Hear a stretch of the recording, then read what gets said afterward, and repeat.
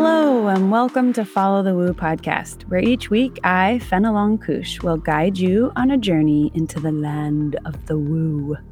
We're going to investigate witchcraft, meditations, the paranormal and supernatural, alien and fae encounters, gurus, shamanism, and all the woo.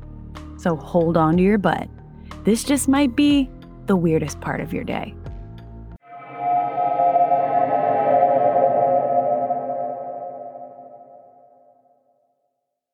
Hello, humans. Dang, things have been batshit in the realm of the woo for me lately. If you've been consistently listening in, you've heard me drop little hints here and there about this initiation of sorts that I feel like I'm going through right now. If you've seen the show Hellier, then I think you'll really get what I mean by that. If not, it just basically means I've opened myself up to some new, I'll say, subtle energies. Well, sometimes it's not subtle, but I mean that magically speaking, so that vibration is usually more subtle, even if it feels intense. More simply put, it just means when you follow the weird or the woo sincerely, it follows you back. It leaves little breadcrumbs for you to further expand your consciousness. I've talked to loads of people within the past 18 months who have said that the veil is thinner than it usually is. The veil between dimensions or realms. Usually it gets thin around certain times of the year, and then it thickens back up. But for some reason, that thickening hasn't been happening, which has made the weird get weirder and the woo get wooer. You may be feeling this shift too. Maybe you're seeing the same numbers over and over again, or you're having super vivid dreams, or you've been a little bit more psychic than usual. For me, it's been all of the above, plus a string of truly bizarre experiences hitting me like rapid fire. I can't tell you about all of them, but I will tell you about one that just happened because it gives you an idea of what kind of woo I'm working with here. So, last week, I was at my acupuncturist, who is an incredible woman. I've been going to her weekly for a while now. And she's a very reserved and calm being. She's a Scorpio, super chill, my kind of human. And even though she does amazing energy work in conjunction with the needles, we don't really get into paranormal chats during my sessions. They're mostly quiet because that's how they go. But this particular day, she said, I'm going to do energy work on your front side. So I said, cool. I closed my eyes. She did her thing for a few minutes. And then all of a sudden, I hear her moving rapidly.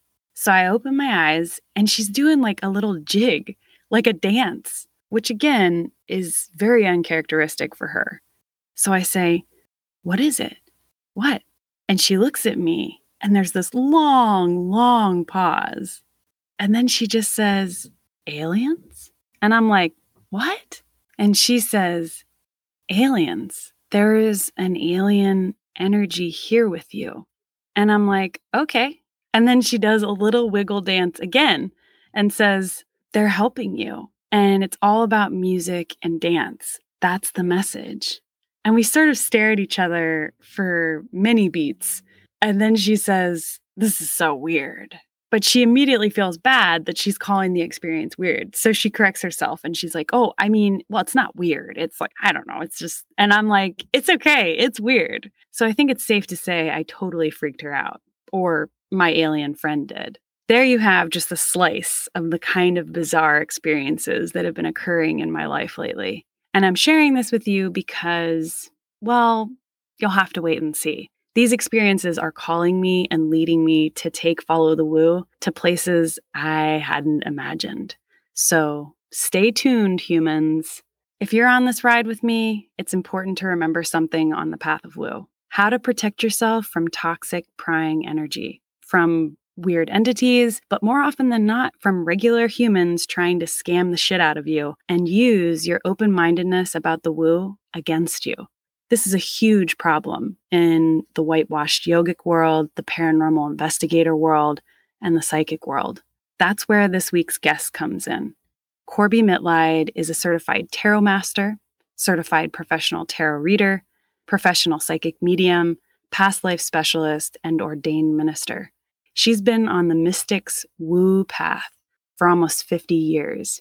She's an elder and a protector and a no bullshit New Yorker. She's written 3 books about self-development in the psychic world, but the book that we reference the most in this interview is called The Psychic Yellow Brick Road: How to Find the Real Wizards and Avoid the Flying Monkeys. This book is such a great tool to avoid said flying monkeys, of which there are many. Loads and loads of fake psychics and other bogus peoples are trying to make a buck off of your belief in magic and the unknown. And it sucks because it really ruins it for the real psychics and gurus out there. Corby and I talk about why she wrote this book and her advice for how to avoid the scammers in this industry. We also talk about past lives and the different ways to access them, the Akashic records, working with death, tarot, and more. Corby has a way with words and does not fuck around. What you see is what you get. And I love that because in the spiritual world, in the mundane world, in all the worlds, authenticity is so fucking rare. It's so refreshing. She is an excellent elder to learn from in these bizarro times. Okay, let's do the woo, shall we?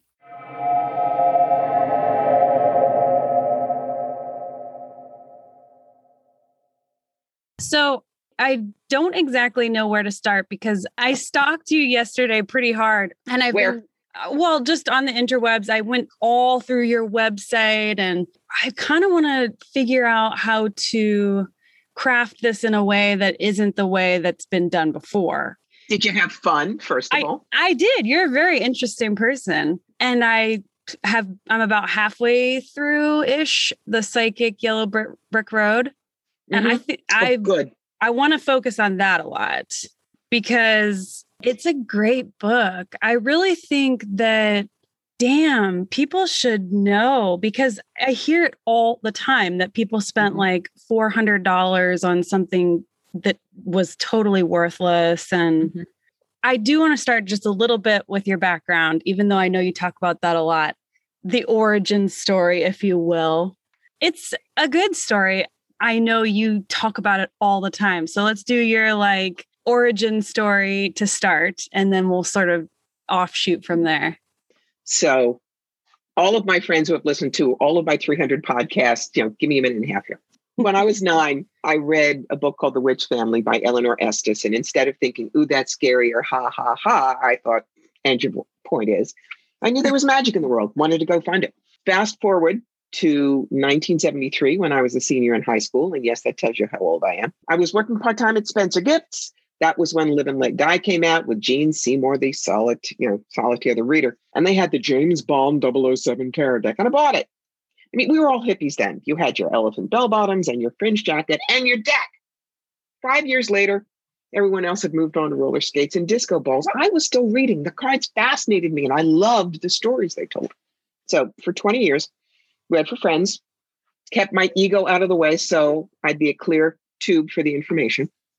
All of a sudden in 1994, I could do hands-on healing and talk to dead people with no training. That's when the universe handed me my draft notice and said, greetings, you're working for us.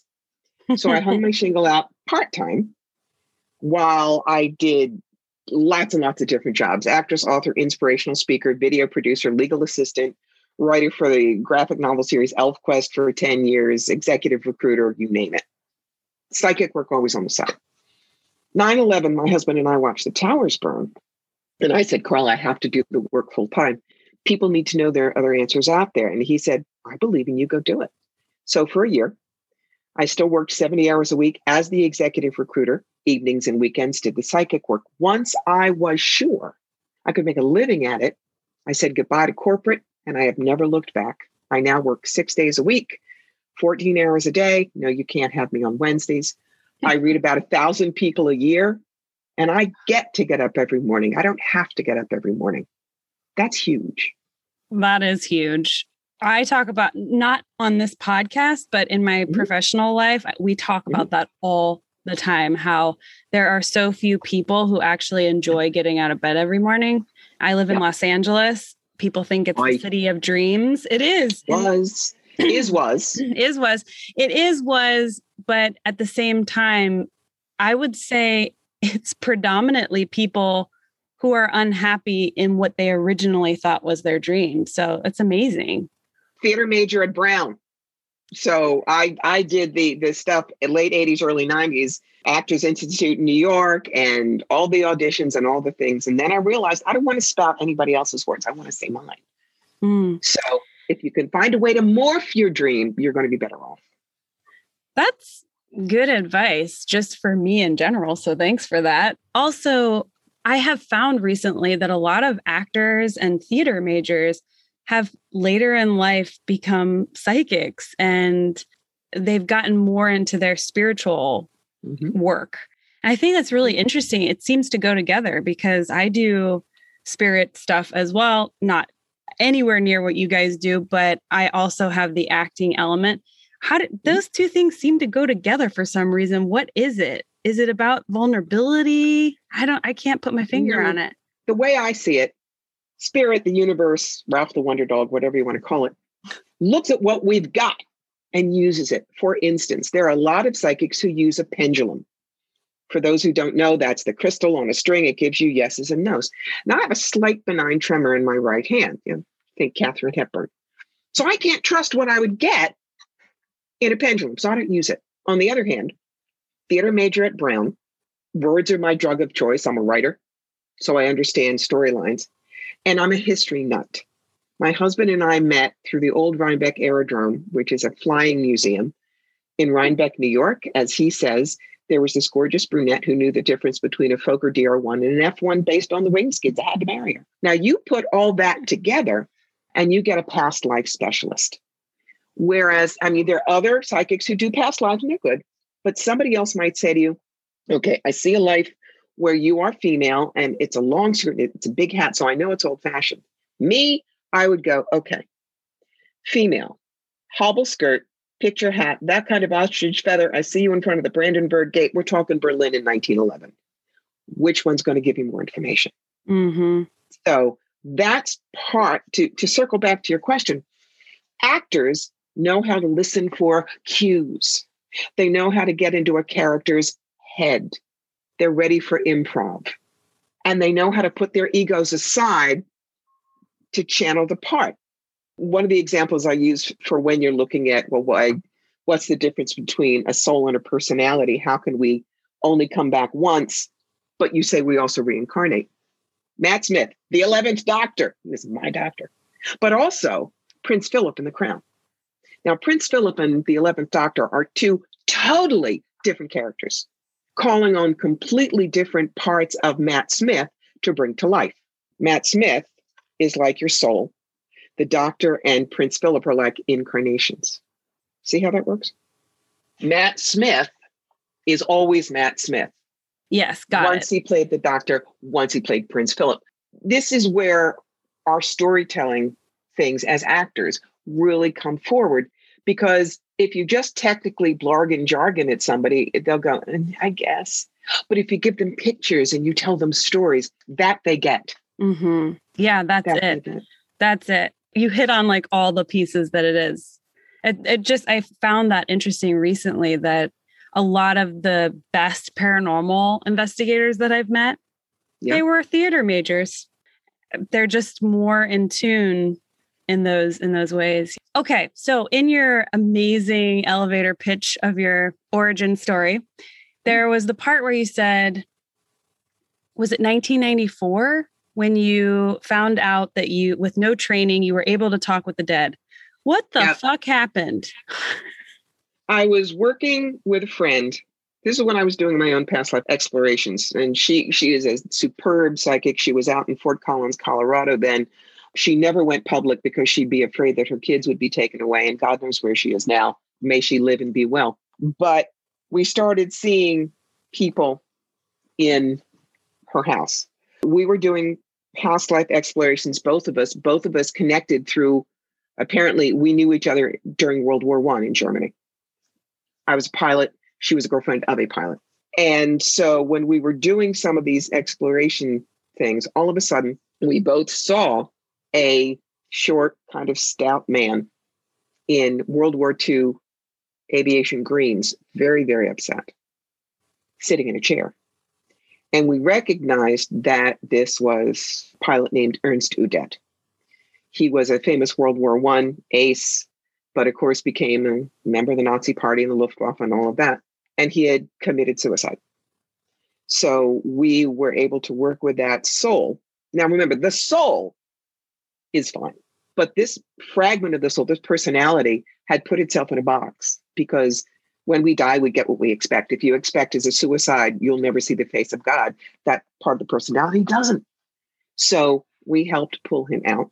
Then we started to get some pretty negative visitations from one of the other members of the Nazi Party that was the one who set him up to fail. Things like pictures falling off the wall, feeling hands around our neck, all kinds of things. I'm not going to go into the whole story, but that's when I realized the dead need us. One of the things I seem to be able to do is I call myself a door that helps souls caught in the gray spaces, and very often it's soldiers. When I was living in Atlanta, there was just an apparition in my living room, and he was just a little trench soldier from World War I, but you only saw this much of his face. This was missing. It had obviously been blown away. Half of his face? Yeah. You didn't see the blood and the guts. You just saw it just wasn't there. And interestingly, the first thing they always want to know is who won. And you have to explain to them it doesn't matter. Then you work with them to forgive the person who killed them and forgive themselves for killing others. And then you can help them move into the light. I'm sure there are other people that do that. Because I was a World War I soldier and I remember it, that's probably one of the reasons that they come to me. To this day, do you primarily work with soldiers? Is that just what comes through for you, or it's opened up? It's now expanded. That's what started. Now, I mean, if you want to talk to dead Aunt Maggie, we try. The best medium I ever knew, God rest her crazy, wonderful soul, was Allie Cheslick. She lived here in Albany with me.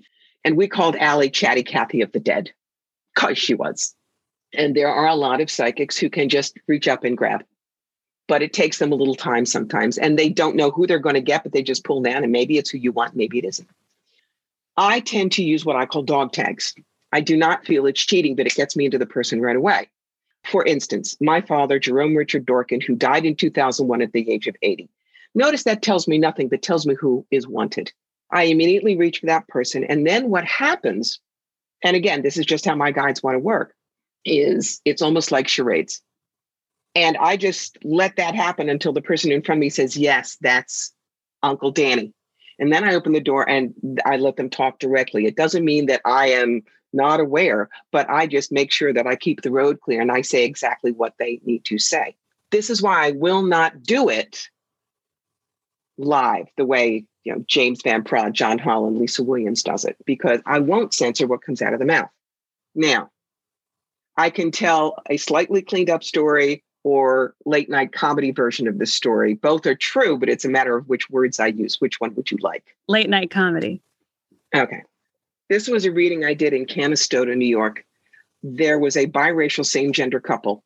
The Black partner had died, and her white widow wanted to speak to her. Now, I was brought up with manners. But what came out of my mouth was, well, shit, if it ain't my white bitch. And I'm going, that would not be what I said. But the woman in front of me started laughing and crying and nodding, because that is how her partner, Isabel, walked into the house after every business trip. Now, you can't say that publicly, not with this face. But if I had cleaned it up, she would not have had that incontrovertible evidence that it was her wife come home to speak to her.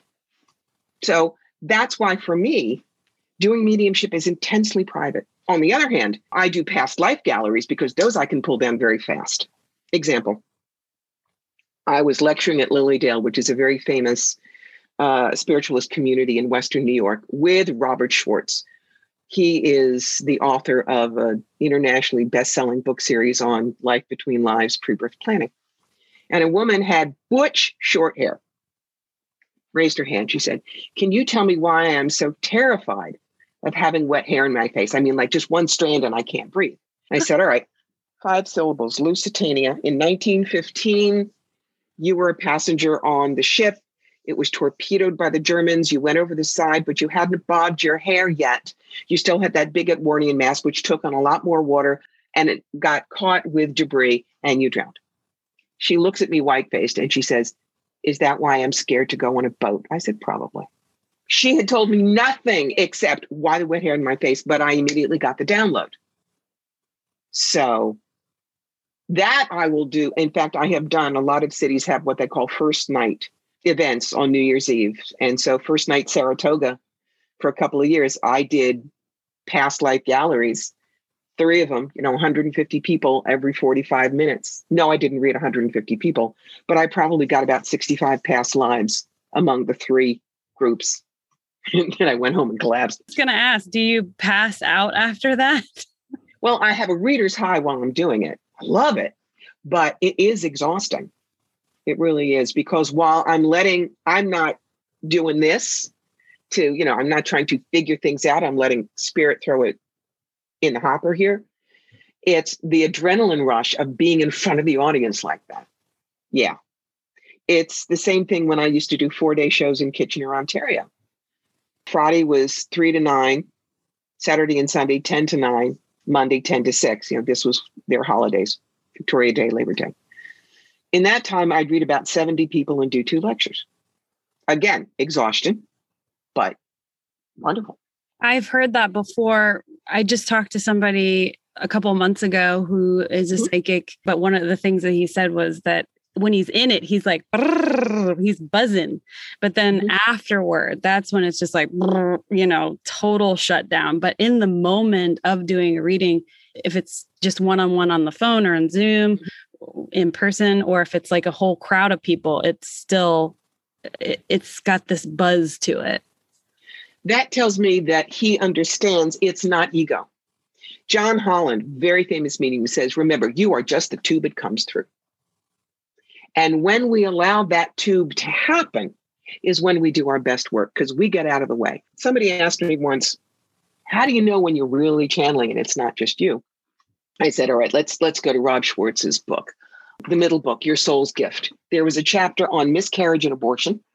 And in that book, I was channeling the higher self, the soul of the client, the subject, for them to talk to understand what happened in their lives. Now, when I got the book and I opened up and I read that chapter and what I had channeled, I called Rob. Rob, what the hell is this? This would never come out of my mouth. You have to have it wrong. He said, would you like me to play back the recording? And I said, no. But it was brilliant proof, because what her soul wanted her to understand about miscarriage and abortion in life is 180 degrees from what I personally believe for me. The fact that it came out flawlessly and in just full flow, that was channeling.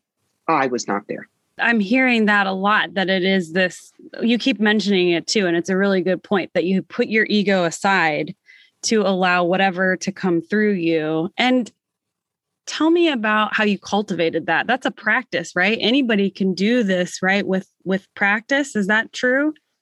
The way I explain it, we're all wired like the same house plant, and we all have 10 fingers. Everybody can play chopsticks. Some of us really want to get good, so we devote time and we practice our scales and we learn to read music. 1 in 10 million is Elton John. So yes, we can all do it. As far as how I put my ego aside, well, that's not just how I live my psychic life. That's what I had to do for me. My motto is live the examined life. Don't be a victim. Don't be, oh, poor me. This happened. Why? You got to find a way to be okay with it.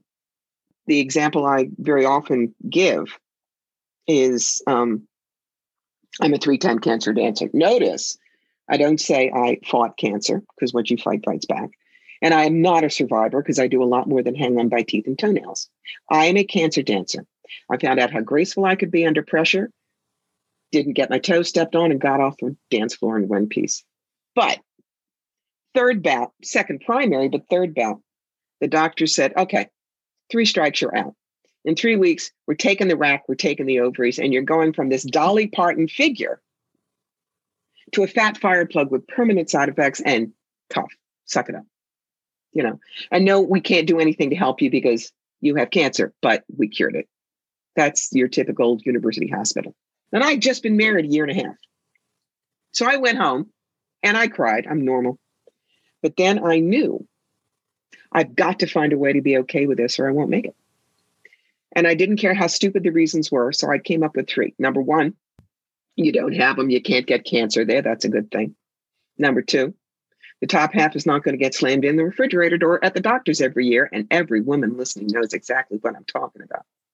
3rd, implants. I'll be perky till I'm 93. Cool. So had the double mastectomy and reconstruction, walked out of Mass General in 3 days, shopped for a bathing suit in 5. That was back in 2004. I'm still married. Same guy. So, I mean, his comment was, am I going to miss them? Hey, yeah, they were gorgeous, but I married you, not them. And it's taken work, but we kept it together. And that's what taught me, if you're in ego, what will I look like? How awful will it be for me? You're not touching on to creativity. You're not touching on to hope. You're not touching on to being able to walk toward change. You can't run away from change. It will trip you. Life is change. The more you're good with that, the more that you realize ego is a snapshot. It's not where you are as you move. That's how you get through it. And as a result, it is easy for me to put aside my ego when I do my work, because I know that's not the me that does the work. That's like this outfit. It can be taken on and off. The true soul is what works through. And that is what is the tube to bring the work from me to the client. When 9/11 happened, you mentioned that you said to your husband, Carl, that you needed to do this full time. Did you think that being a psychic and offering these services was so important in that moment? We literally watched the towers collapse. We watched the plane go in. And it was kind of like a clarion call from spirit. The world has changed. It will never be what it was. And people are going to be scared. They need to get out of just looking at the tiny world where they are and realize that there is hope. There is reason. There are other answers. These people might not get their answers from whatever church, synagogue, mosque, coven they go to. If I can put them in touch with the numinous, if I can help them get through this 3-dimensional world to somewhere else where they might find a little peace, they might find a couple of answers. That's sacred work. You're in service. When you realize you've been given these gifts in service, the ego has to get put aside. Mm-hmm. Otherwise, it's my aura don't stink. Oh, please. There are psychics like that. Oh, honey. They're the ones that I call the Madam Hoo-Ha's and the Swami Swilandas. Yeah. You mentioned in your book, The Psychic Yellow Brick Road. I believe it's that one. But you mentioned Miss Cleo. Call me now. And I got such a kick out of that because she crops up every like couple years and somebody brings her back up. She was so fake. And Jamaican by way of East LA. I know. Yeah. And she swindled and scammed hundreds, thousands of people. How she even got that freaking commercial on TV is beyond me. People like that. That's why I wrote this book. People often say, so why did you write it? It came from one single incident. This is, again, back up in Toronto. It was a 250 booth psychic fair. Big, big, big. And so you had the big wide aisle and there were booths on either side. And we saw, a bunch of us, a woman walk down the aisle, and out from a booth came what we call a fake gypsy. Now, there are real gypsies in Roma, and I have respect for them, but gypsies are easy to fake. You put on the long skirt and the jingling jewelry and the headscarf, and you do a bad accent, and you can be gypsy. So this woman runs out and grabs this woman walking down the street. Now, that in the parlance is called hooking. But we hear her say to the woman, oh, you don't need to pay $30, $40, $50 for this. I read your palm for 10. Come. So she drags the woman into her booth. 20 minutes later, we see the customer walking out crying hysterically. A bunch of us run over to see if we can help. The fake gypsy had told her, oh, you have a family curse. How many in your family? 4. You have dog? $50 every family member, $25 per dog. He's small, we fix. And then told her if she didn't burn 400 specially blessed candles at the Roman Catholic Church. I bless real good, only $1 candle. Her entire family was going to die in a car accident in 2 weeks, and she bought it. That's, and there was nothing that we could do except disabuse her of that notion. But it's why I wrote that book, so people wouldn't get swindled. And that's what I love, because I love about the book, because I imagine, well, first, let me back up. At these expos, and is that what they're all called? Expos or conferences, I guess? Psychic fairs, holistic expos, spiritual fests. I mean, if you were just going to give me like a rough percentage of your guess of how many people at those spaces are fake or trying to swindle people, what would you say? Just from your loads of experience. Really, it depends on the promoters. Mm-hmm. Now, at a place with 250 people, you're going to have about 10, 15% that are probably fakes. But the best shows that I did, the ones I loved in Canada, were First Star Psychic Fairs. They were run by a pair, Stan Mallow and Ray Fauché. Stan was a Brooklyn boy. Ray was from Quebec. But they had both been on our side of the booth for years. So when they became promoters, they were absolute professionals. They would not tolerate that kind of nonsense. And they wouldn't tolerate what I call bitchcraft between the psychics. Bitchcraft is, well, if she gets a reading, then that means I won't have anybody. So she's really not good. You should come to me. No, that's bitchcraft. And so I was always comfortable doing a show with Stan and Ray because I trusted them implicitly. They're retired now, and with the year of murder hornet bingo, we can't go across to Canada anyway.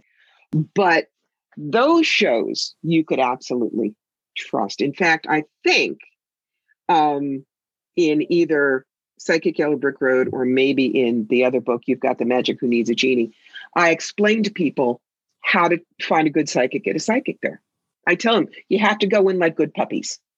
First, you do your walkies. You go around and you just look at the booths and, you see who's doing what and how they kind of feel to you.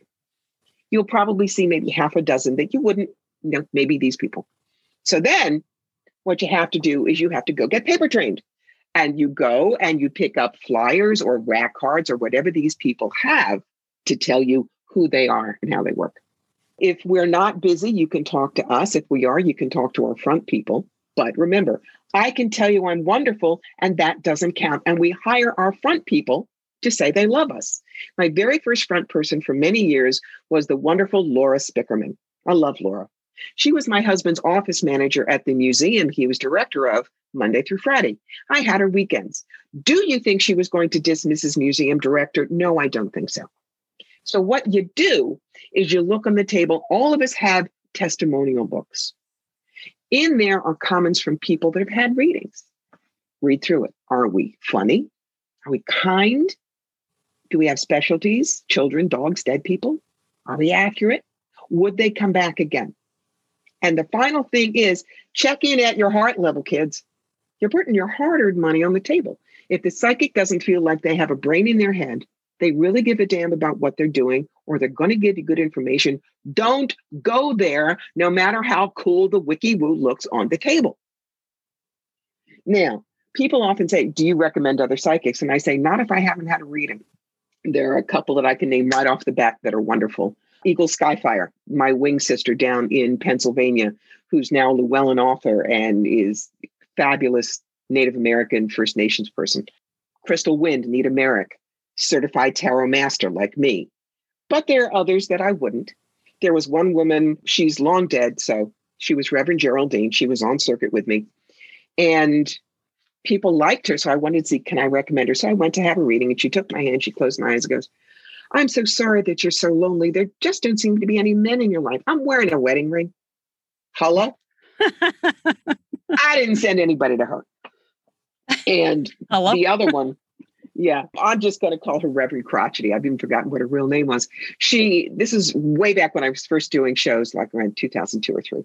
She was a promoter, and she said, really glad to have you. Let me show you how we do readings here.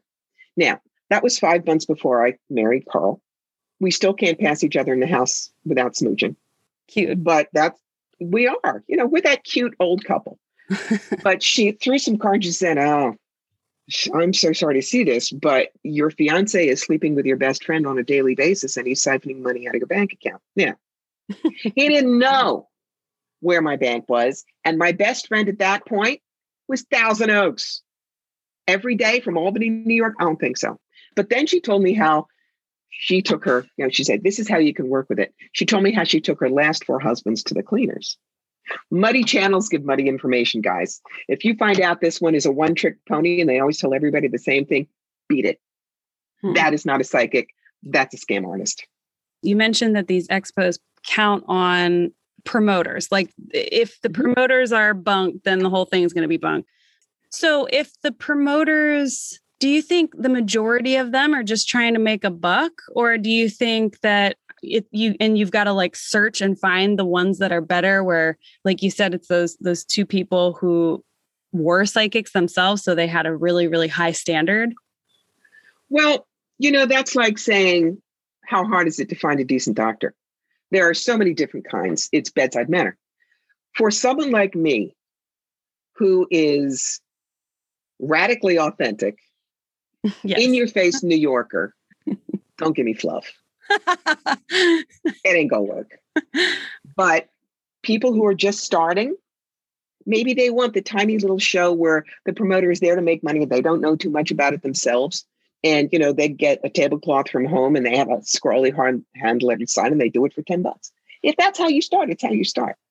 But if you are serious about this, you really have to check. And one of the things I talk about in You've Got the Magic, Who Needs a Genie are some of the things that you have to ask when you are looking at whether to do a show.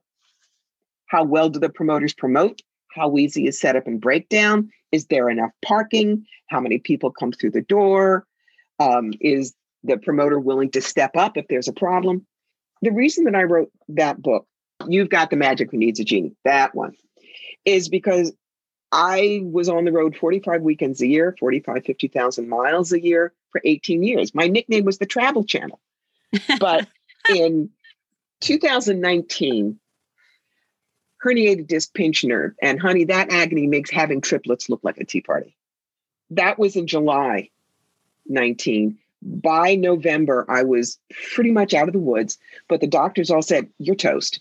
You cannot do load in, load out anymore. You certainly can't ride in the car for 10 hours.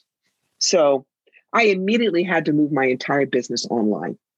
Now, that turned out well for me because what happened in March 2020, but the year of Hold My Beer.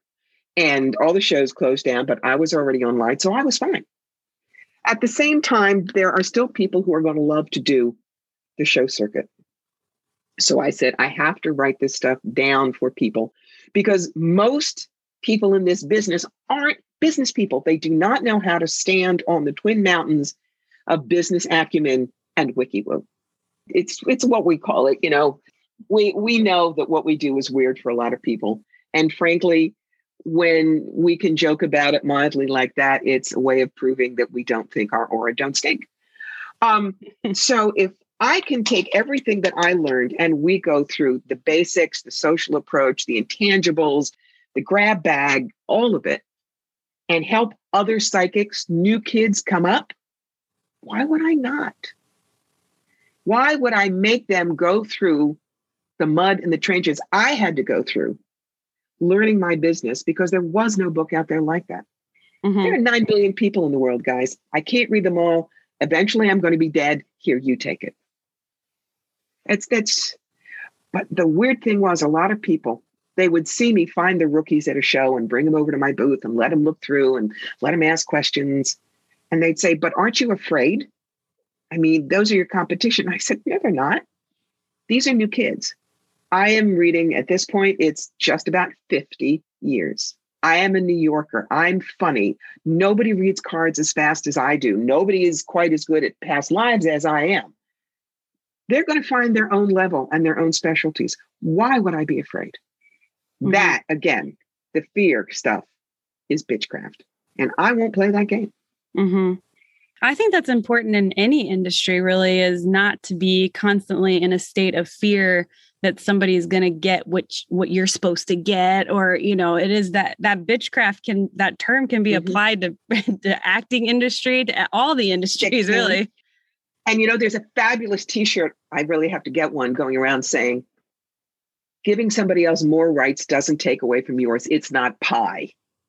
Right. And it's the same thing. Yeah. It's the same thing. There were rare shows where it would be crickets for me. And my buddy Debbie, we would often share a booth, was rocking and rolling. My peeps weren't there.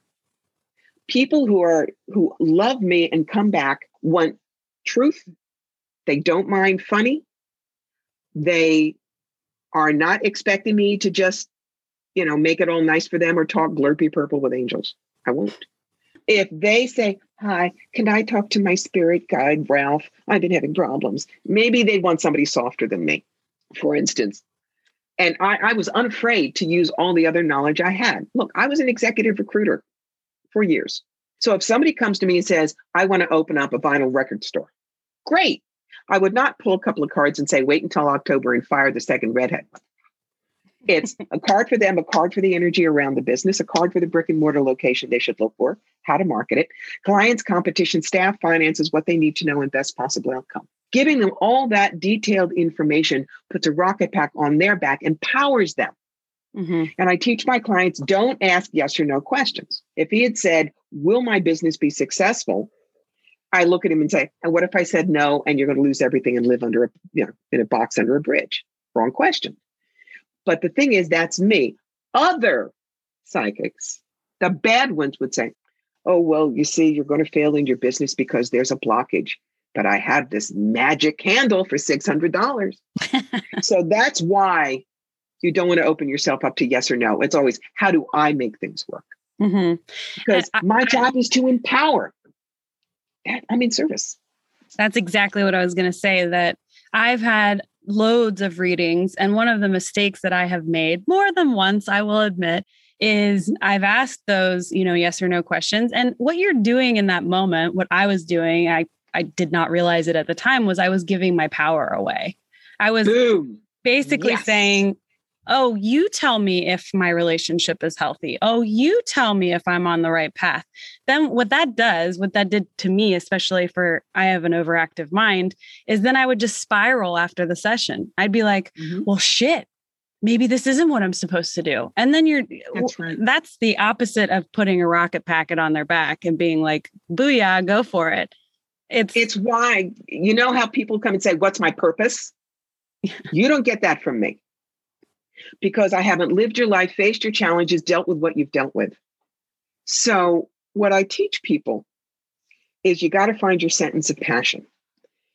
Your sentence of passion is not who you are or what you do or even how you do it. It's your vapor trail.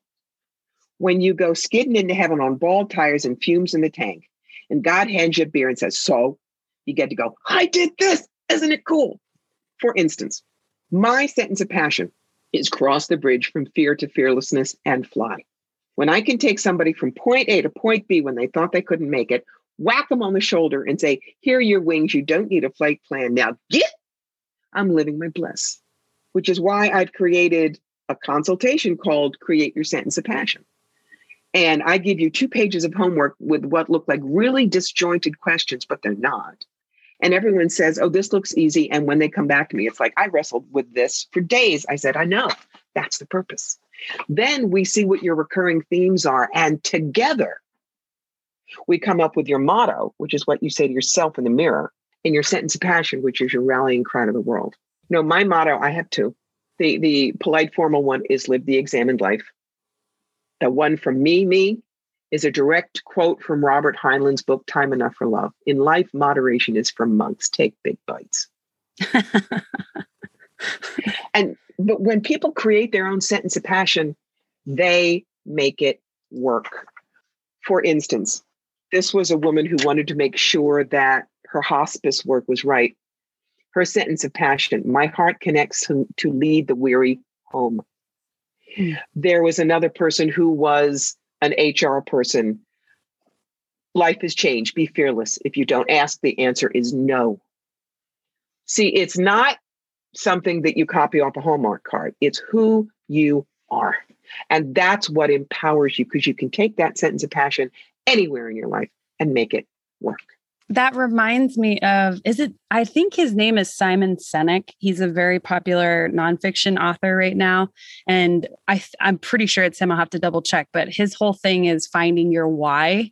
And I took like a 3-day course. I can't remember his name, but I think that's his name. Sure. But the 3-day course basically takes it from this, jumble of word salad, essentially. And then by the end of the course, you have the sentence. And that sentence, if it doesn't bring like a tear to your eye or make your, heart twitterpate, then it's probably not your sentence. And so you find that thing.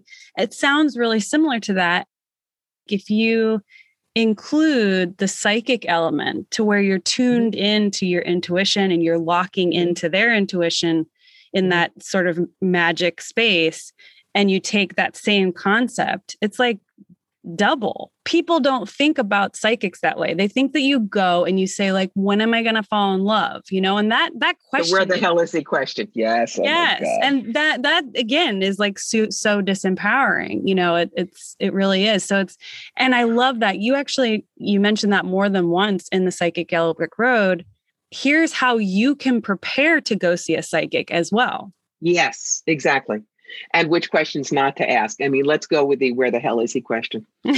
There are some people who are so intent on you must give them the answer they want to hear that they will keep tapping at you.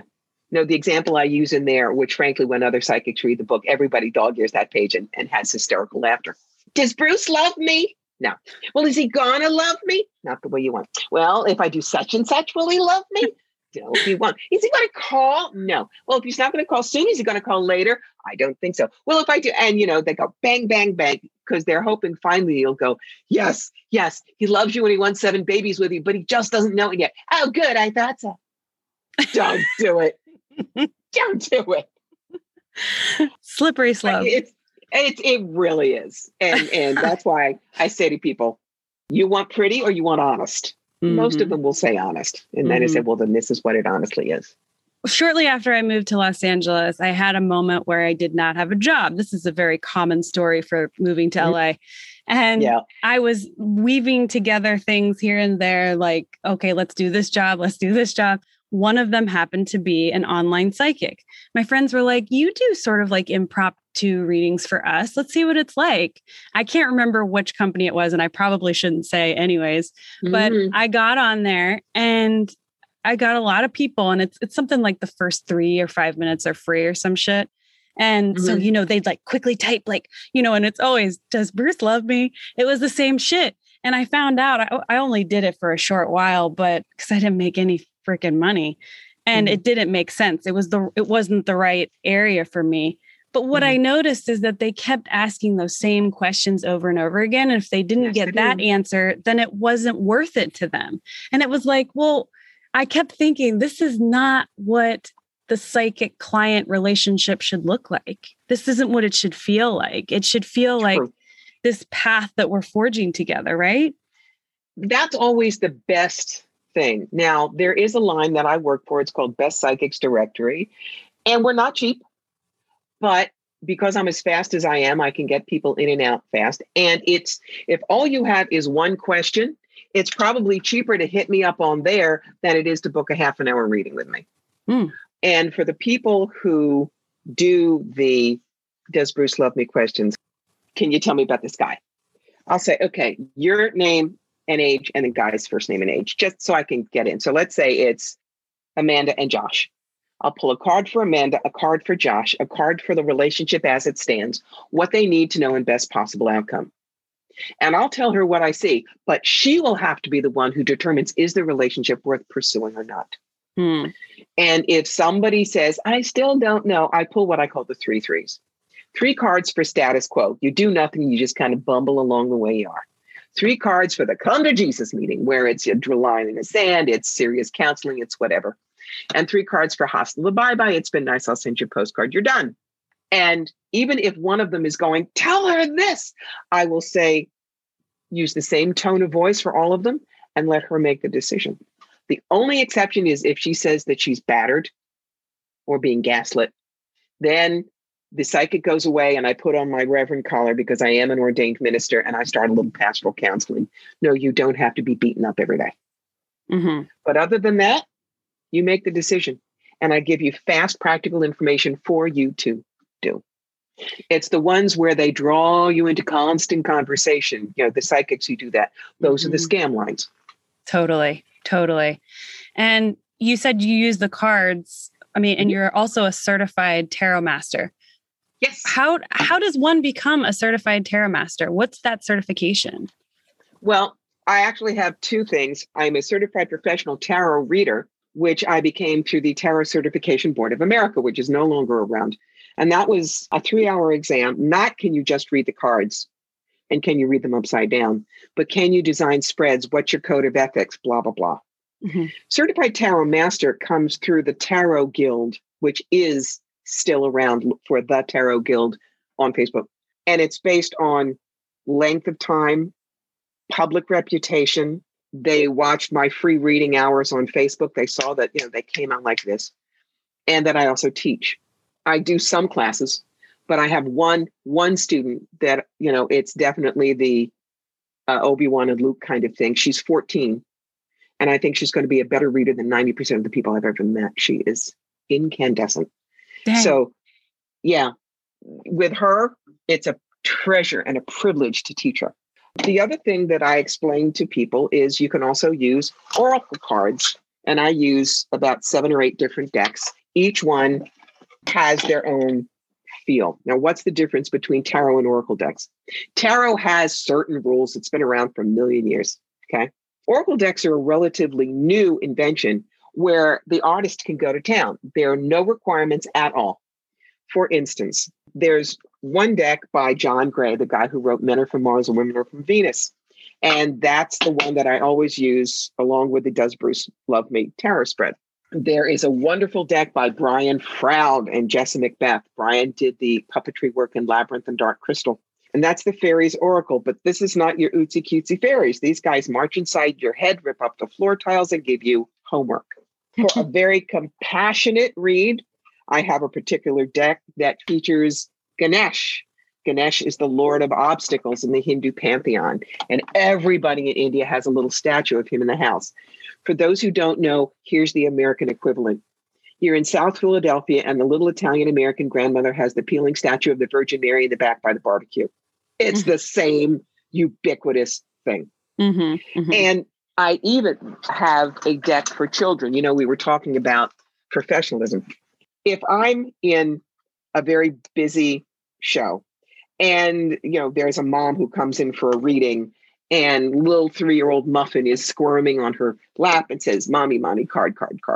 She'll say, can my kid pull a card, please? If you don't have a children's deck, what might happen? Oh, look, Muffin, death.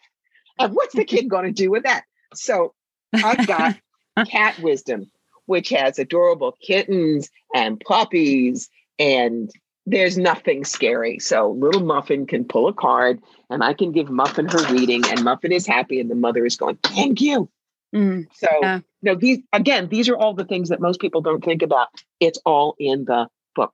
So I love that the book has 2 central purposes, right? It's two tracks, like, right? On one end, it's for the person going to the psychic. And on the other end, it's the psychic, how the psychic should behave, the professionalism and all of those beats.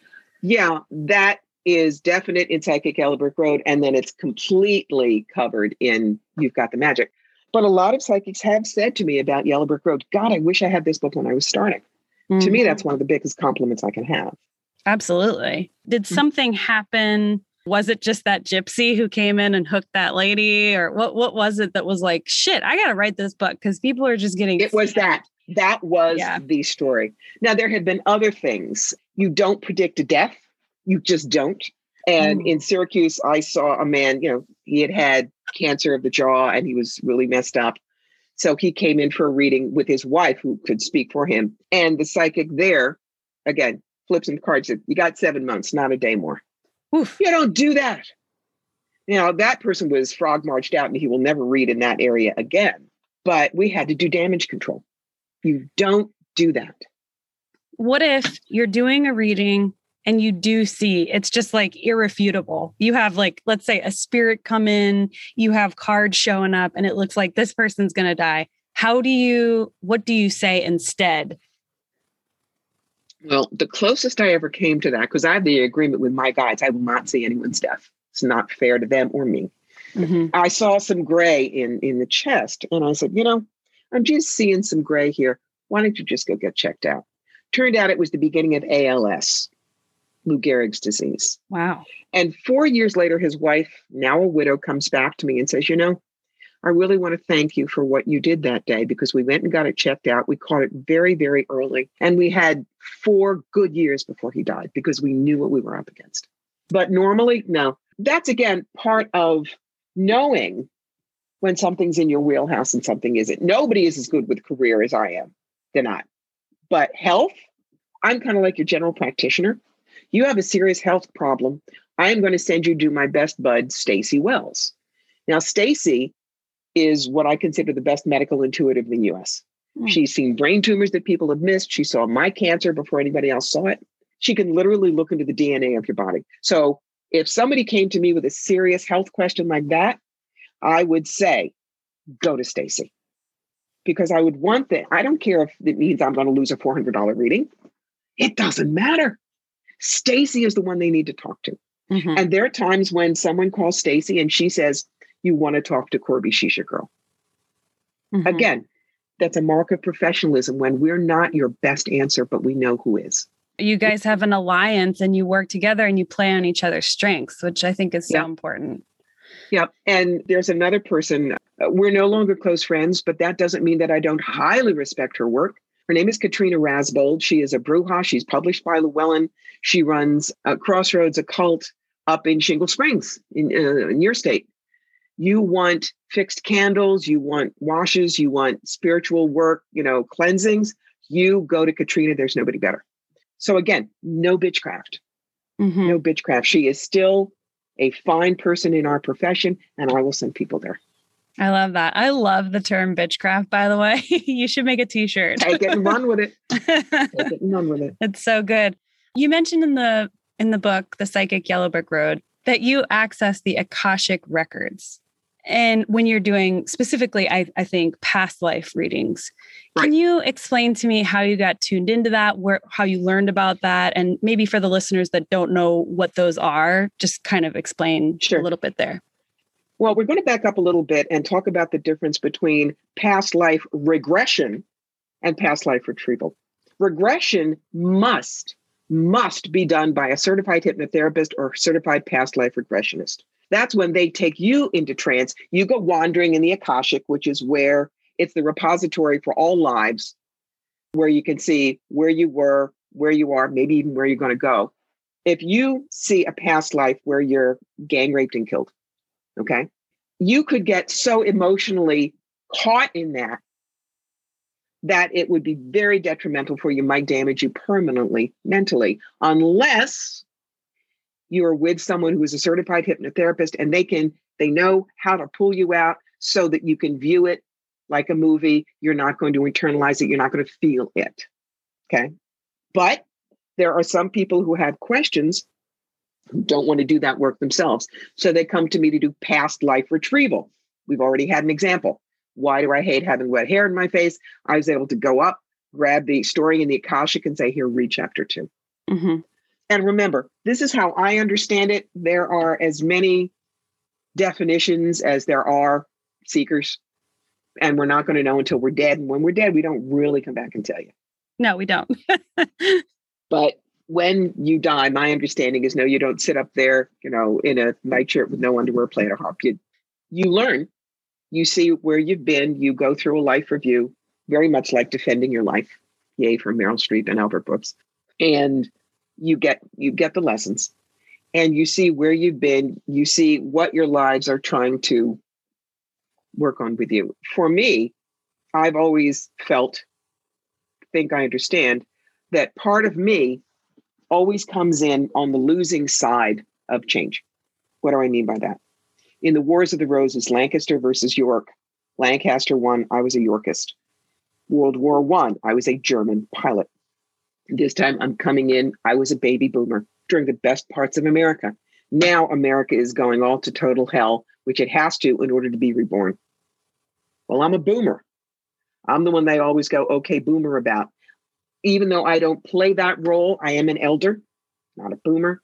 And I have complete and utter empathy with how millennials and Gen Z feel. They don't have the opportunities we do. But my job here now is to hold up a candle for those who are looking to help them get to the other side. It's an example. If you go through my Akashic record, you'll see these times. Akashic records, that term is from India, correct? I believe so. I was taught it. I didn't go back to check the etymology. Yeah. So Yeah. I can't give you chapter and verse on that. Yeah. But yes, the Akashic is what we understand to be the repository of the information of all lives you've ever lived and maybe will live. Mm-hmm. Because time is actually a web, not a line. Mm-hmm. But our little pea brains can understand a line. That's so complex to pull out and see in a different way. But you're able to, as an Akashic record reader, you're sort of pulling out a little bit and like dipping in, I imagine, to this web and kind of like pulling for the thing that you intuitively feel connects to the person's question. Right. Another example, there was a woman who came to me and she said, my son is so attached to me. It's like he wants me to give him orders for his life. And I don't know what to do about that. Is this a past life thing? And took me about 30 seconds. And I said, all right, I'm seeing Utah Beach. And you were his commanding officer. And he was shot in the leg and would have died on the beach if you hadn't dragged him to safety. You were hurt yourself, but you both made it out alive. And she looks at me and she says, do you see what my rank was? And I say, yeah, you're a sergeant. And she goes, he has always called me sergeant. We didn't know where that was from. Her higher self, her guy said, this is what she needs to know. And so it's kind of like that chapter of that book lit up and I just pulled from that. Mm-hmm. That's crazy. Have you ever had an experience where you were freaked out by the message that came through? What do you mean by freaked out? Scared? Yeah, like you walked away from the reading and you were like, shit, I need to ground myself. I feel crazy. No, because my ego isn't involved. Gratitude, amazement at what I am permitted to do. Hell yeah. Because it brings closure. A woman who wanted to know, she was always fascinated by the Underground Railroad. And I said, okay, I'm seeing you in a whitewashed room. Must be about 1863 or so, because, and again, this is my historical knowledge. You're in a dress from about that time. It's gray. It's got black soutache trim. You're kneeling by the bed with it looks like a very little old black woman. And there are some taller gentlemen. And the room is so small that, they're 6 feet, but they're stooped. And she's dying. And there's grief in the room, love and grief from all of you. And she looks at me, she says, I've been having that dream for 20 years. And I didn't know what it was. I had described it exactly. So, that could be what you said, but all I could feel was, thank you for allowing me to give this woman some peace. Mm-hmm. Yeah. I mean, that is mind blowing. And on the more positive end, I was thinking of something more dark. Did you ever pick up anything where there was like, I don't know, the worst thing you can think of, like a serial killer or cannibal? Oh, sure. Something before I started doing this, really, this is back in 1994 when I was just starting. I think I told you about the World War II soldier that we had picked up. We pulled him out of the gray spaces and the big Nazi that put him in was not happy. We figured out who that was because my friend and I were discussing it when she was driving me to the airport. And what pulls in front of us but a car with a license plate, Iron Man 5. Now, what we had seen scrawled on a mirror in lipstick or something in back of the person we pulled out was, Iron Man, why did you forsake me? We found out that Iron Man was the nickname of Hermann Goering. When I got back to Atlanta, and this is before I knew grounding, centering, shielding, nothing. I was in my living room and all of a sudden, my flannel shirt the tail went up right next to my head, and I heard a voice, "Now do you believe I can't get in?" And I felt hands around my neck. Now, I managed to get that out, but I called on my dear friend Adam, whose last name I'm not going to say. But I've known Adam for 40 years. He's amazing. He dead ringer for Ian Anderson of Jethro Tull back when Ian Anderson had the long, mad hair. And it's like he has a little neon sign above his head on the astral. I'm a professional. I don't care. And back in those days, before all the crazy from 9/11, he was able to get a 6-foot ceremonial sword through the luggage without a peep, whether they thought it was golf clubs or whatever, I don't know. But he's the one who came to Atlanta, cleared the apartment, cleared that energy, boxed it up. But now you're able to do that yourself. I am so surrounded and protected by my own guides, my own angels, people that I know how to connect with, and the generator is always on, that I feel safe. I really do. You mentioned angels and spirit guides in the book and just now. Can you differentiate for the listeners? What's the difference between the two? I usually say, okay, remember Venn diagrams in math where you have two circles and there's the thing that intersects in the middle. Well, the Venn diagram for angels and spirit guides is a donut. The hole is angels. The donut is spirit guides. In other words, all angels are spirit guides, but not all spirit guides are angels. We all have at least one angel that's with us from birth to death. They have our names in their tunics, and they're like little camp tags. I belong. Spirit guides grow and change as we do, just like teachers change. So I may get a spirit guide for you today, and it's absolutely correct. And someone else may get a different spirit guide for you 2 years down the line, and they could be correct. Spirit guides can be people that we've known and loved, either in this life or other ones, ETs, animal guides, avatars, other dead humans, whatever. For instance, one of my spirit guides, if you will, is my dad, whom I love dearly. He was my best friend. He and I even shared the same birthday. Oh. Remember, spirit guides are not supposed to tell you whether to buy the red card, the blue card. They really don't care. They want you to grow spiritually. They do. Those are the things they'll tell you about. Don't be mad if you say, well, am I going to buy the Honda Civic or the Subaru Forester? And they go, buy the car where you feel safest. That's no answer. Well, yes, it is. Sorry. Yeah. I think that's probably comforting for people to hear that you still have that relationship with your father, even after his death in this lifetime. That's for him. It can expand people's ideas of what these relationships are and allow us to not maybe grieve for as long as some people do. Some people just cannot let go because they're no longer in the physical, and they're really holding on to that. And of course, it's grieve the way you need to. But then how nice, I'm just thinking, I'm so close to my mother. She's still here. How lovely it would be to still have that conversation with her every so often. The one thing that I tell people is please give them, at least 30 to maybe 90 days up there to drop the personality and get into the full soul. Otherwise, it's like trying to wait in line and the little kid keeps, banging on your coat and saying, mommy, mommy, mommy, mommy, because we really do need to drop what the personality is. What's the difference between personality and soul? Soul are all the good things about us. For instance, my father still has his humor, his wisdom, his compassion. He no longer has anxiety. He's not a hypochondriac. All the negative things that we have, that's our personality. That's how we're learning here on earth. We don't need them once we transfer up. We drop them. Somebody just told me a few days ago that you got to give them a hot second while they're up there. Because like you just said, I love that. It's so practical, 30 to 90 days or 60 to 90 days, whatever, because they will want to help you because they're still tethered. So just try to keep it together for that first part so that you don't, you give them, it's actually an act of compassion on your part. Yeah. Now, if they come to you a week after they die, that's fine. They're voluntarily coming down. I'm just saying, don't tug on them.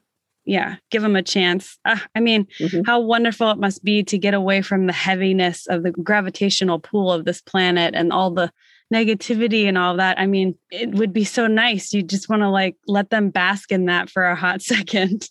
I really like how you differentiated between regression versus retrieval, because I think a lot of people think they're the same thing and they're really just like apples and oranges. Like a regressionist is, like you said, if hypnosis. you want to go experience it.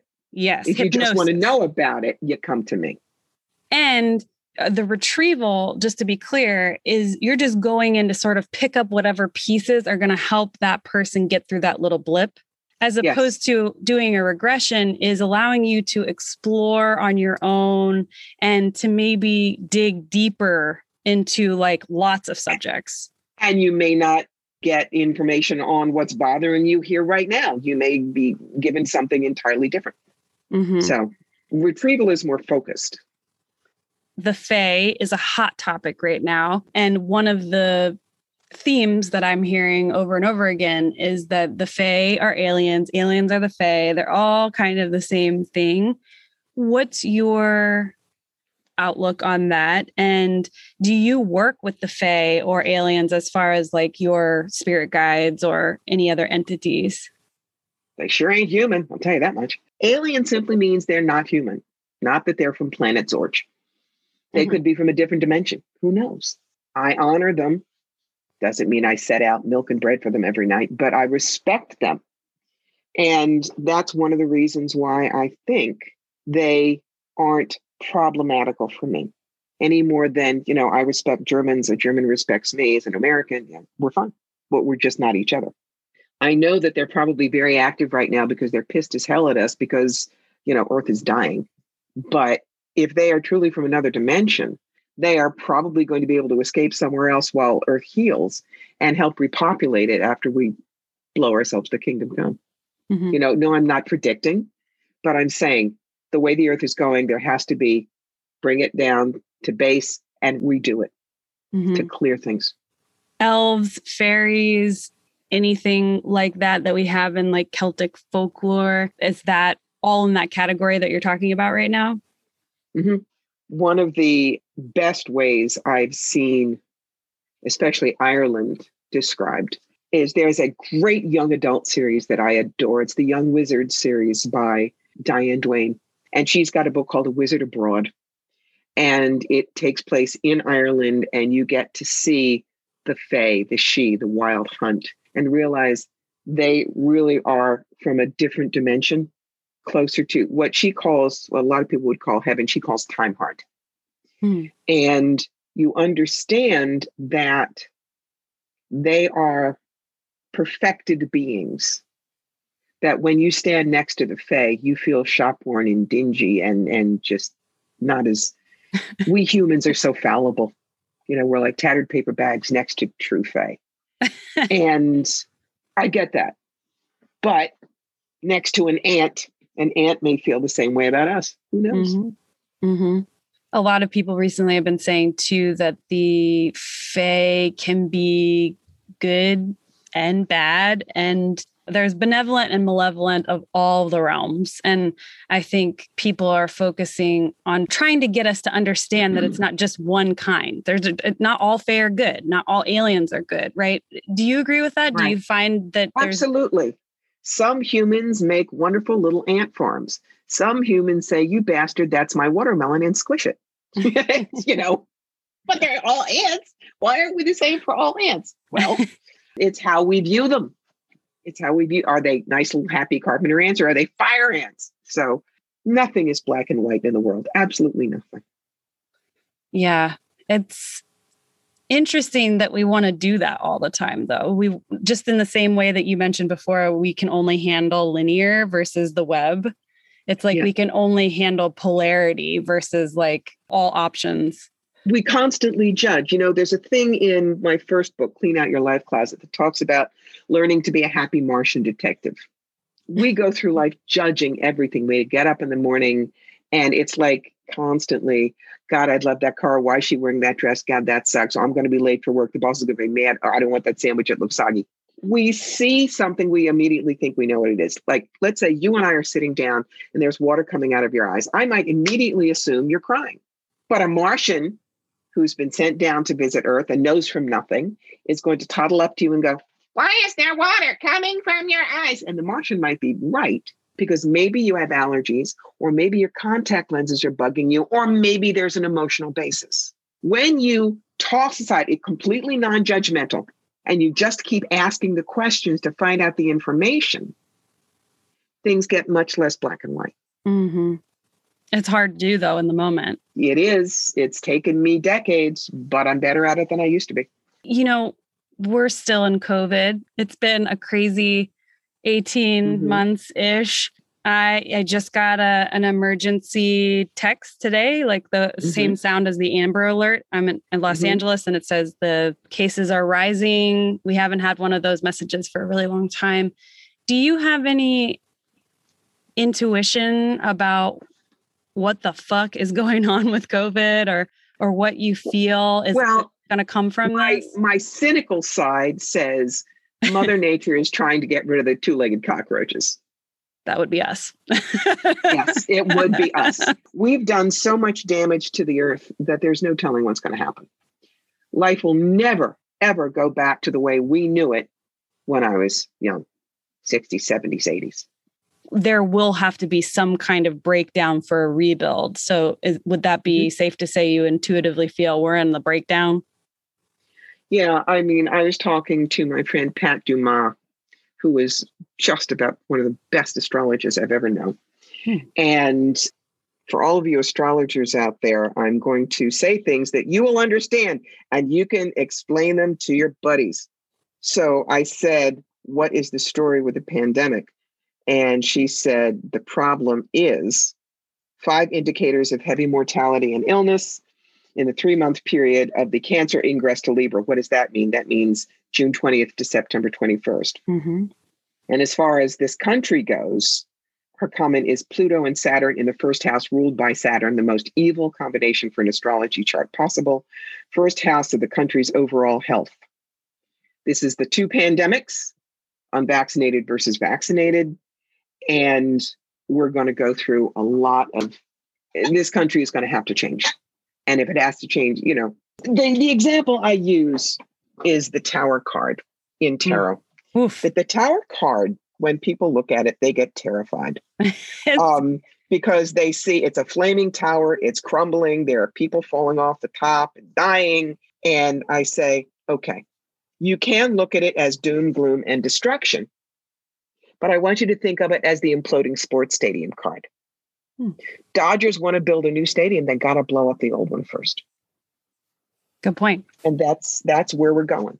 With that being said, do you feel that you want to book it out of the US and go live in a cute little flat in Portugal? Or do you think it's worth it to stick around and do what we got to do here?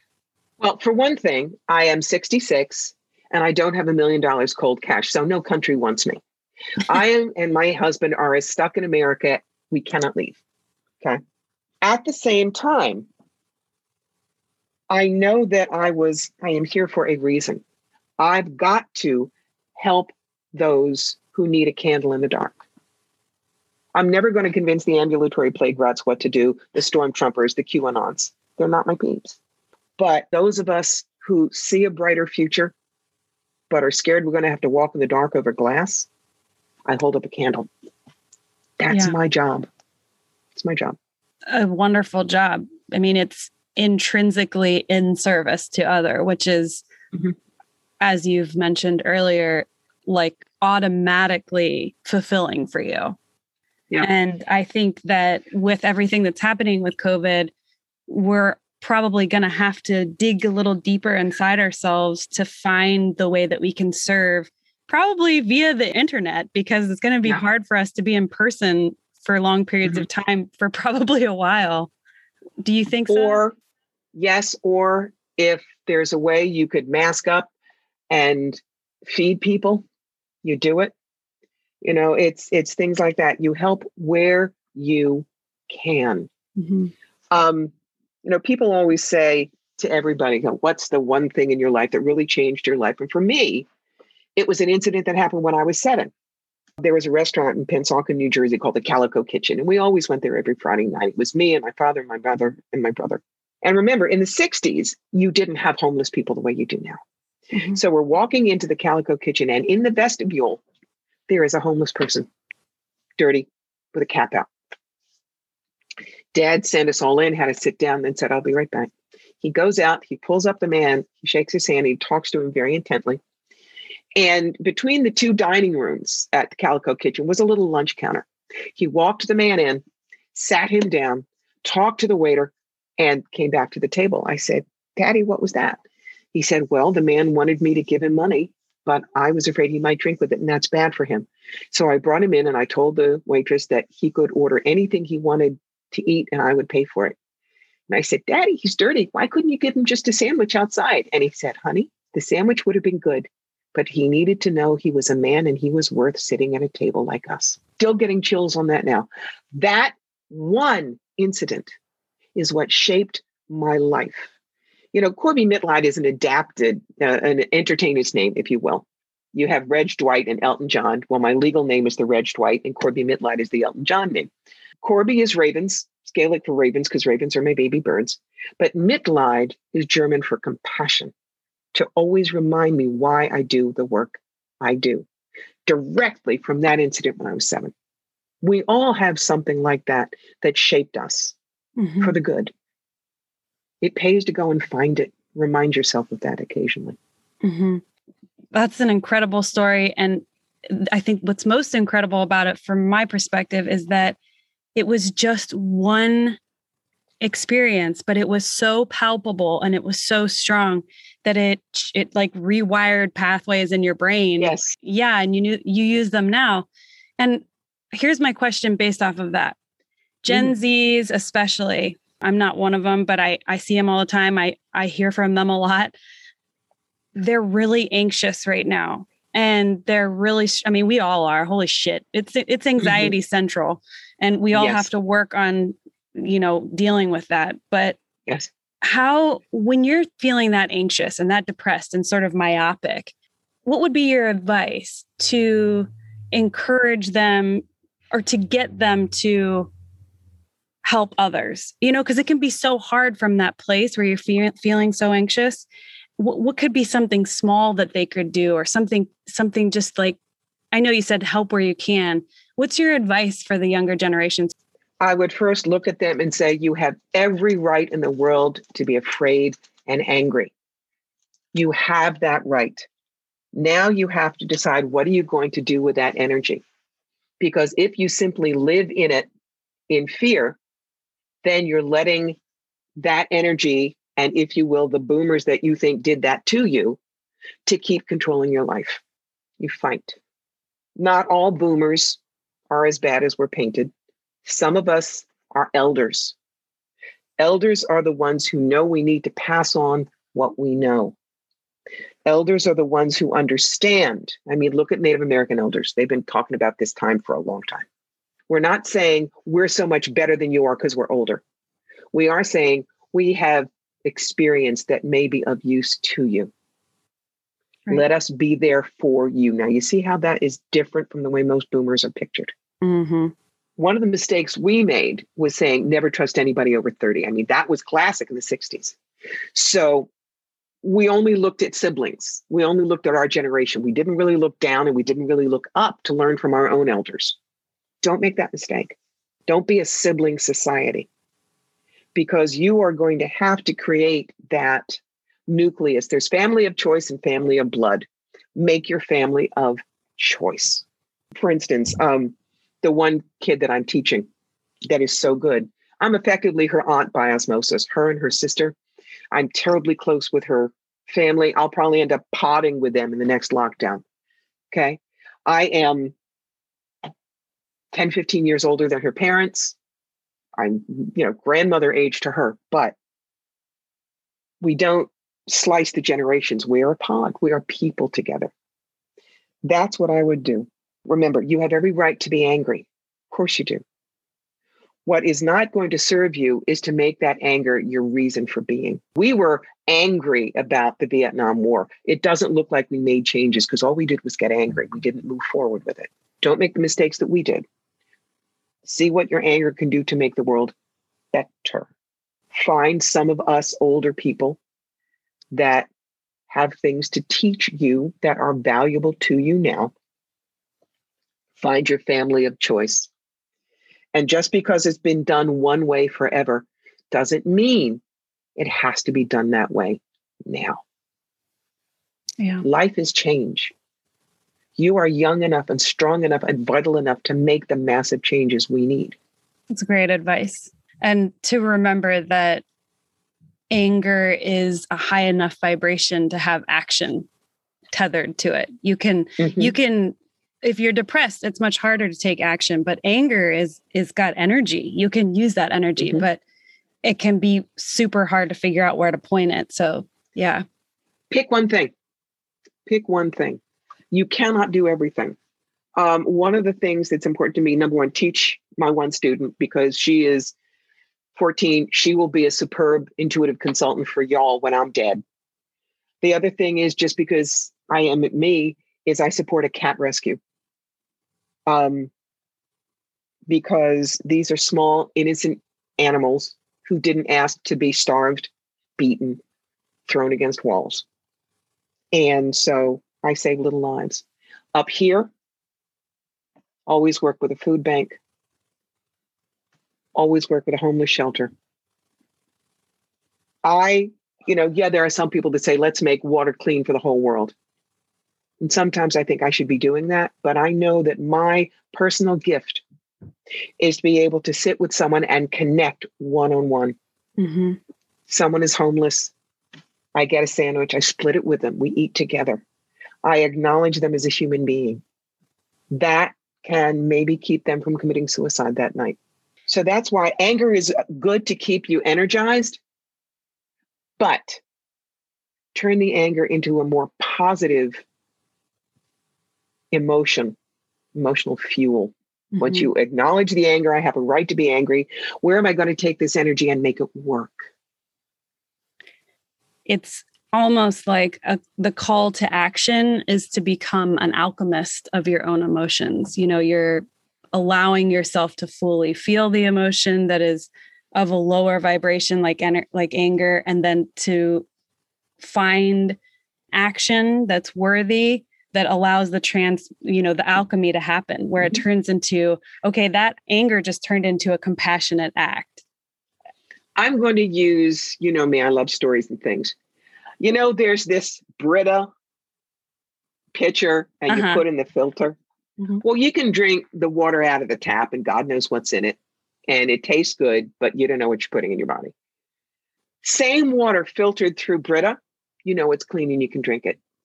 So imagine your emotional strength filled with anger. You let it go through the filter and the emotional strength is still there, but the anger's been filtered out, which gives you more power and also helps you put your ego aside because the ego will trip you up. But does the action get rid of the anger? Sometimes. Yeah. If you do for others, you don't do it because, I don't help the cats because I want people to see how good I am. It is completely in this poor little animal. We talked before we came on. I have a rescue cat from the Bronx. It lived in a crack house. It only got fed every few days after its owners got drugs money. It was beaten. Now I've saved it. It thinks it died. It went to heaven in this house. And it was only one life, but it is a consciousness and a spark. And its gratitude, its love helps ground me a little bit. So even that tiny action made a difference. Not that it's just a cat. Right. It's a conscious being and it's a little better in the world. When you can let go of your anger and don't let it poison so that you realize, yes, it may be awful that people in your city won't feed the homeless. But Don't have that anger when you hand them a bowl of soup and a hunk of bread and sit and eat with them. Feel the connection, feel the grace of what you're doing. You're holding back the dark just a little bit. Right. Do you have any techniques that you would like to share about expressing or releasing anger or grounding yourself? Well, I always ask myself 3 questions in any situation where I'm not at my best. Number 1, what am I X about? Whether it's angry or depressed or scared or whatever. Second question is, why am I X about that? And once I discover that, the third question we never ask ourselves, what do I think would happen if I stopped being X about that?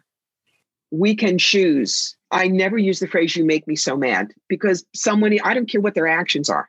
They're simply having an action. It's my reaction that I'm choosing. The example I use, action, neutral, it's raining. You've got 3 situations. One guy is at the beach with his kids. He's only there for a week and it's going to rain all week. He's stuck in the house they rented. Me, I'm working on my next book and I'm in the house and the cats are sleeping. I'm just working. People here in Schoharie County, it's been 2 months without rain and finally there's rain. Now, the rain doesn't care what people think about it. It's just the rain. But the guy at the beach thinks it's awful. I don't care. The people who are the farmers love it. Now, the guy at the beach can say, well, okay, fine. I've always wanted to show my kids Marx Brothers movies. We're in the house. We're going to have a marathon. Turns it into something good. I still don't care. And one of the farmers says, oh, but I had a crop that did really well in the dry weather. And now I'm mad. Even though everybody else is happy, he's mad. We choose how to react. So magic 3 questions, guys. What am I X about? Why am I X about that? And really explore, what do I think would happen if I wasn't X about that?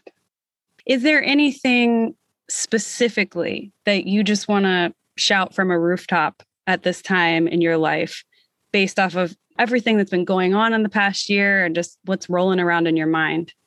We need each other now more than we've ever needed each other. We absolutely do. Truth. Millennials and Gen Z are the only hope we have left.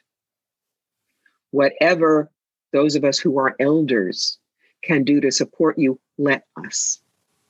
Don't see us as the enemy. Not all of us are. Those of us who understand the position of elders want to give you everything we've got so that we leave here a husk and nothing wasted. Find us. Wow. I think that's very powerful because a lot of younger people have been telling me that they don't feel like they have access to elders, that they don't have access to the archetype of an elder, like somebody who actually has any wisdom to pass down, I guess I'll say. They have older people in their lives, but they find them. There's a difference between old people and elders. Exactly. Yeah. The last thing I always ask everyone is, what is the most profound spiritual, paranormal, and or woo supernatural experience you've ever had? And I'm sure the bar is high, right? Because you are experiencing this kind of shit on a day-to-day basis, 6 days out of the week, no Wednesdays. Yeah. I think that it was the first time that I had actual experience of angelic presence back in Atlanta. And I'm not going to give you the details, but I was in my room. I was in my nightgown. It's dark. And all of a sudden I felt hands on my arm and I saw the imprint of fingers and there was a light and there was the most beatific feeling of peace and protection and compassion that I had ever had. Wow. And I've always remembered that. Sometimes I wonder, did I make it up? But I know I didn't. And that's what reminds me, there's more than this, than this earth. There is more than we are here. And they're willing to help us if we open up to them and we're willing to partner with them. They won't fix it, but they'll partner with us to help us fix things. When you look back on experiences like that, hard to remember if it really happened or not, but there's some that you just can't ignore. You just know, and it with every rudiment of your being that they were there. But God, the ego does such a great incredible job, really, of like suppressing that relationship. I know. Look, I was very lucky in that I immediately wrote it down and I called my best friend who also could see the way I did and had her own guides. And before I told her anything, I knew where her guides had been standing during this episode because they were friends of all of us. And she was able to describe exactly what happened to me in minute detail from a 90-degree angle based on her friends before I said anything. There you go. Yeah. Well, awesome. Like you said, that you have that community to be able to ping pong that off of. So that's so great, right? I think we should try to cultivate communities like that so that we can encourage each other to not go back to the like, oh no, we're just crazy and that shit doesn't happen. Because the reason I have this podcast right now is because the paranormal is like the most popular it's ever been. It's like, we don't give a shit anymore. It's all here and it's coming to the surface. So I really hope that more little pods like that can grow, because then it creates a wave of evolution. I just love also that you're mentoring the 14-year-old tarot card reader, which, by the way, I would love to get a reading from her and you at some point. For her especially, like you said, I'd love to blow her shit up, because you just don't hear about 14-year-olds that have that gift very often. I had a blast. I did too. Asked wonderful, wonderful questions, and you allowed us to really get deep into the philosophy of things, not just, oh, what does that card mean? Which bores me to tears. Yeah. Well, thank you. And I really appreciate you taking the time. I never know what to expect. And you're just a delightful person. You have a wonderful energy. So thank you, Corby. Thank you. It was a pleasure.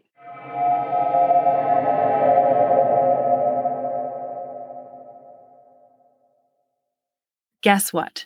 Corby has hooked me up with that 14-year-old tarot wizard, and she and I are going to craft a little treat for you Order of the Woo patrons. So keep an eye out for that. You can book a reading with Corby at her website, corbymitleid.com, or at bestpsychicdirectory.com. You can also purchase her books on her website or on Amazon. I obviously recommend The Psychic Yellow Brick Road, like I said, especially if you're just starting down this path of the woo. It's an incredible resource that will save you time and money and probably many headaches. Of course, all of these links will be in the show notes for this episode. Take good care of yourselves, y'all. It is a hard and weird time, but there's space for amazing growth here. And if we're brave and gentle and curious enough, this can really be a time of great collective magic. Blessed be, witches, and stay away from that bitchcraft. Bye!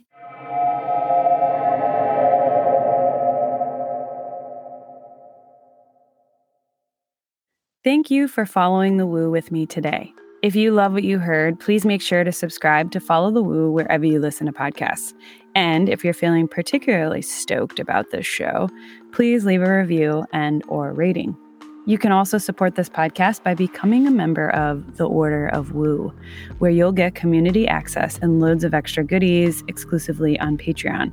That's patreon.com/followthewoo. The Order of Woo patrons bolster this podcast and community and allow for the creation of more content, products, services, and events over time. Every little bit helps, and I'm so grateful for the patrons who have joined the Order already. If you've experienced something magical, mystical, or just downright weird and want to discuss it, or if you're interested in sharing your expertise, or if you want me to research a woo topic with you or for you, please email me at followthewoo@gmail.com. Join me next week for another woo topic, and remember, tell the truth, be nice to each other, and if it feels right,